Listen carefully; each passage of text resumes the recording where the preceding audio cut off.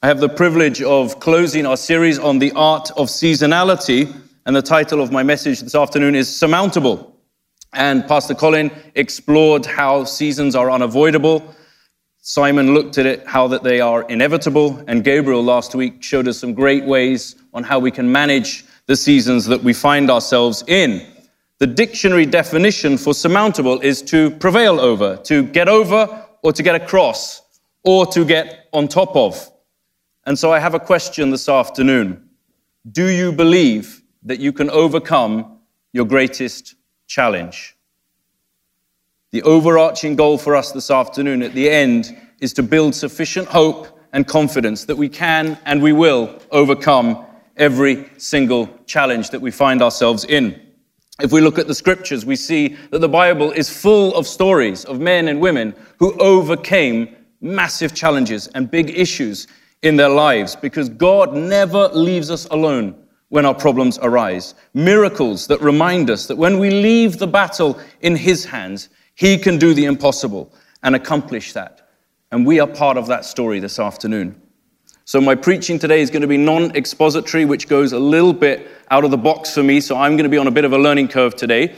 And so I've got kind of 4 spiritual principles that I want to unpack and explore with us. And to that end, I will give various Bible references and also highlight at least one person in the scripture to whom these things apply to. So the first principle I want us to focus on is that we must learn with our challenges to focus on God's power and not the size of our problem. Amen? It's very, very easy for us to start focusing on the problem and not God's power. Because no matter how big your problem is, you will overcome it when you learn to trust God. He will help you to overcome it. God is bigger than your biggest obstacle. So rather than look at the problem that's standing in your way, look at God, who stands ready to help you. The obvious example is David versus Goliath in 1 Samuel 17. Why did David win? He won for several reasons. He knew who he was in God. He knew where his strength came from. But also he, unlike the Israelites, was prepared to look at Goliath from a very, very different perspective. And I think for many of us this afternoon, we need to look at our challenges. We need to look at our problems from a new perspective. That is how we're going to overcome. That's how we're going to gain victory. That's how we're going to overcome every challenge that we find ourselves in our lives. Because David looked at Goliath and goes, this guy's so big I can't miss. The Israelites were looking at him and going, wow, he's so big, we're not going to win. And all that is just fresh thinking. That's just different perspective. 1 John 4 verse 4. He who is in you is greater than he who is in the world. As believers, we already have the resource for our victory. The vital presence of God in every area of our lives makes victory possible in every single season if we rely on Him and who He is instead of relying on ourselves. And that understanding this afternoon, friends, gives us great confidence and spiritual power. For those of us that are walking in those truths, victory is guaranteed. It's not a possibility, it's assured. It is a positive statement and not a wishful hope, which means that we have no place to fear, because God's perfect love casts out all fear. And what happened when David cut off Goliath's head? The Philistines turned and they ran. That will be what happens to your problems. Amen? That's what's going to happen to your problems. When you gain the victory, that's it. Game over, Jesus wins. And we can give Him all the glory, we can give Him all the honor in those moments. But we need to focus on His power. Then we'll be able to see our problems from the right perspective. We've got to keep in mind this afternoon that God, our Creator, knows every single detail of what we're going through. And He cares deeply about it. You know, you often hear, oh, you don't know what I'm going through. And that may be true for the person that you are speaking to, but it is not true when you're speaking to God. He went through it all. And to clarify, Jesus wept. There's no shame in crying when you're going through trials, when you're going through challenges. It's a reflection of what's going on in your heart. There's a deep trust, a deep confidence that God will deliver. We know that Jesus wept at the graveside of his dear friend Lazarus. What about the second principle? God's timing. This is a tough one. How many of us have got schedules? All of us have got schedules. How many of us have got goals and dreams and things that we want to achieve by a certain time? Save a certain amount of money. Maybe we want to get married. Maybe we want to buy a house. Maybe we want to change our jobs. We've all got these goals and ideas and these dreams, but often our timetable doesn't really line up with his, does it? And we find ourselves going through challenges. We get frustrated. Let me be very, very clear with you this afternoon. Never associate delay with denial. Yeah? Never associate delay with denial. Psalm 84:11, God does not withhold any good gift from those whose walk is blameless. Psalm 37 verse 4, delight yourself in the Lord. And the promise is what? He will give you the desires of your heart. The challenge, the onus, the impetus is on us, delighting ourselves in him. And as long as it's in line with his will for your life, you will receive it. But we have to trust in his timing. Because when we do that, we can count on God to deliver on his promise, to bring all our circumstances, the biggest challenge, to pass. Ecclesiastes 3:11, I'm sure we all know it. He has made all things beautiful in his time. Not some, all things. God's plan equals your best interest. Yeah? The greatest prayer that a Christian can pray is, Lord, your kingdom come and your will be done. Now, I'm going to ask for a show of hands here in a second, and I'm going to put my own hand up first. But how many times have we, in our relationship with Jesus, gone, Lord, your kingdom come, but my will be done? Once or twice, maybe. But we can be like that, because we think we know what's best for our own lives. But God knows best. And when we ask the Holy Spirit to help cast aside the fears by recalling God's love during moments when we need it, we find the courage to move forward. The more you focus on God's love, the less afraid you will be. Absolute fact. And as God reveals his plan to you, we simply learn to follow it day by day. Look at Joseph's story in Genesis 29. That's a man who waited on God. He waited many, many years for the fulfillment of a dream that God had given him. He was falsely accused, he was imprisoned, and before the time came for him to do what God had shown him to do. Trusting and being patient allows God to stretch our faith. And we all need our faith stretched today. And it brings about change and growth.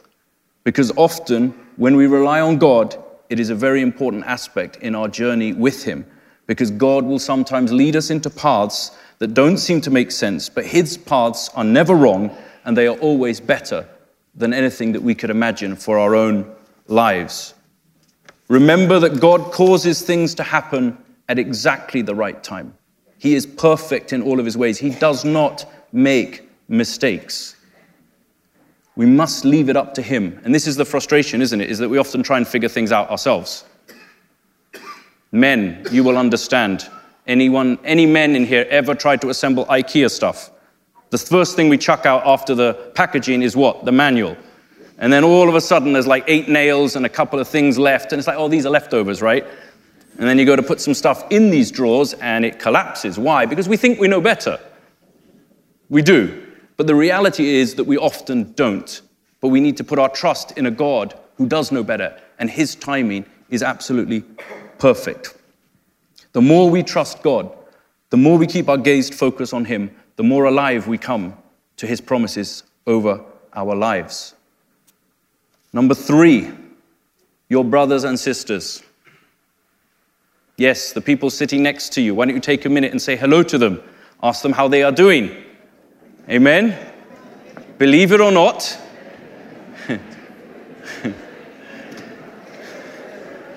What's that? Is there a marriage proposal over there? No.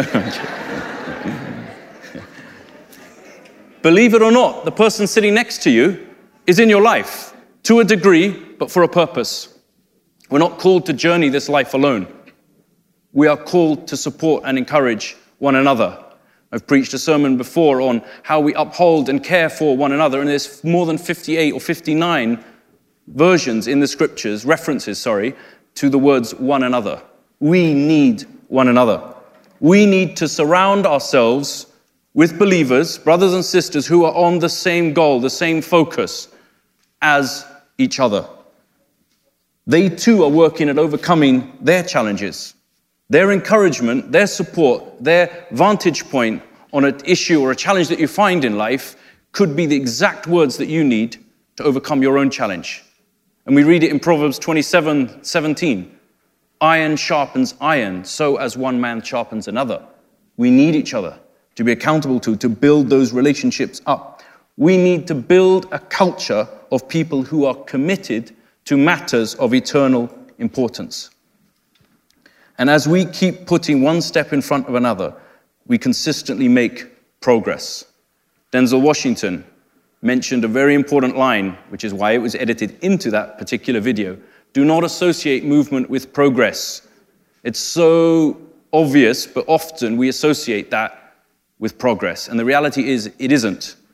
We need to actually take steps. We need to make decisions, conscious, intentional decisions in how to overcome our challenges. We need to build structures and strategies and ideas on how we can overcome them. We can't just think by talking about our problems that we're overcoming them. It gives a measure of help, but it doesn't address the issue. So if we look at the Israelites, they were wandering in the desert 40 years. I don't know how far they ended up from where they started, but I would guess not very far. And the same is true for me sometimes, once in a while, here on a Sunday. I don't leave this building, but I can show you the health app at the end of the day. It says I walked 4-point-something kilometers because I'm walking around the building all day. But I haven't gone anywhere, but on the surface, it looks like I went somewhere.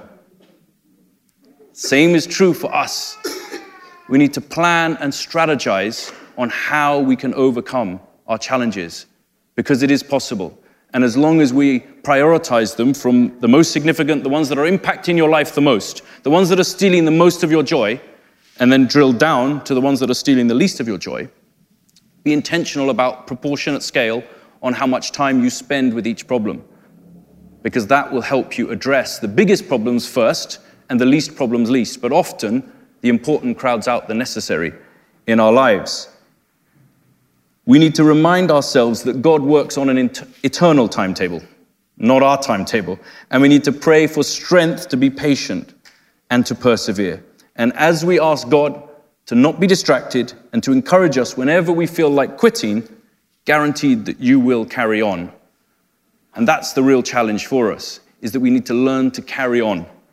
You know, you wouldn't believe it, but I used to do long distance running. When I mean long distance running, I'm talking 10, 15 kilometers at a time. And if anyone has done any distances like that, you will know what I'm about to say is true. You will always face what they call the wall. Not the walls of Jericho. I'm talking the physical wall, or the mental wall rather, where you just want to quit. You just want to give up. And I've been there many, many times. I don't run quite so much now. But there were times where you'd run 8, 9, 10 kilometers out of 10 or 15 kilometers, and you'd want to quit because the body just says no more. But if you quit, then those 8, 9, 10 kilometers are not worth anything. But if you find a way of walking, crawling, jogging the last few kilometers, and you get to that finish line, then those aforementioned 8, 9 kilometers are now worth a lot because that helped you get over the finish line. And that's the reality for some of us, is that we've stopped at the 8-kilometer mark in a 10-meter race. We need to get ourselves moving again. We've got to stir ourselves up. That's why we need one another to support, to encourage, to uphold, to sustain, to protect each other. Number 4, obedience to his word. Obedience to his word. We position ourselves for blessings through our continued obedience to his instructions. Right through Scripture, you find men, and to a degree ladies, who were obedient to what they were asked to do. Let's take a look at Noah. Genesis 6. He was told to build an ark in the desert. How many of us were going to do that? Not many. But if we look at the detail of it, he was told to build it to a certain height, a certain width, and a certain depth. It was his obedience to God in that moment that protected him from the flood.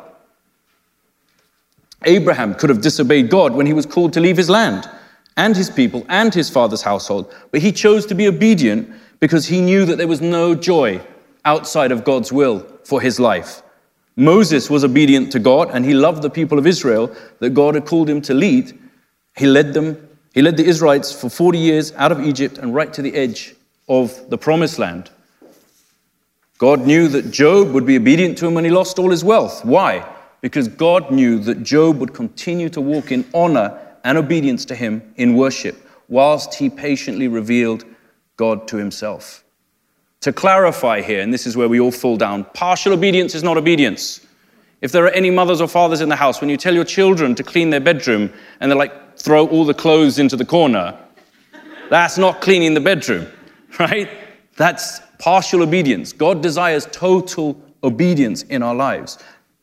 We have to cultivate an ongoing expectancy for God to reward our faithful obedience along that journey of overcoming our challenges. Because when we obey God in small ways, God will lead us to a greater level of faith and responsibility. So we continue to grow spiritually and move forward. Because our obedience is not measured by our ability to obey laws and principles. Our obedience is measured by our response to God's voice. And so my question to you this afternoon is, what is God calling you to do differently? What is God calling you to change in your thinking, maybe in your mindsets, maybe in the way that you communicate with people to help overcome the challenges that we find ourselves in? And we know Jesus himself only did what he saw the Father do. So for some of us, that means we've got to do what he calls us to do every single day. Apologizing to that friend that you've hurt, forgiving that person who's hurt you, taking conscious decisions to get out of debt, sowing your tithes and offerings into the local church, moving to a job maybe that's a better fit for you. Whatever it is, we've got to be obedient to it. Because otherwise we are going back to what I said before. Lord, your kingdom come, but my will be done. The will of God will never take you to a place or through a situation where the grace of God is unable to protect you. So don't be worried about fear of the unknown. You can go into the unknown knowing that you're known by the man, by God, who knows the end from the beginning. So if we've got confidence for where we're going to spend eternity, we can have confidence for tomorrow, confidence for next week, next month. And finally, number 5 is we have to learn to live with expectant joy. Expectant joy. You know, we're experiencing a fresh new season of joy in this house. Joy, not happiness. We're not happy Christians, we're joyful Christians.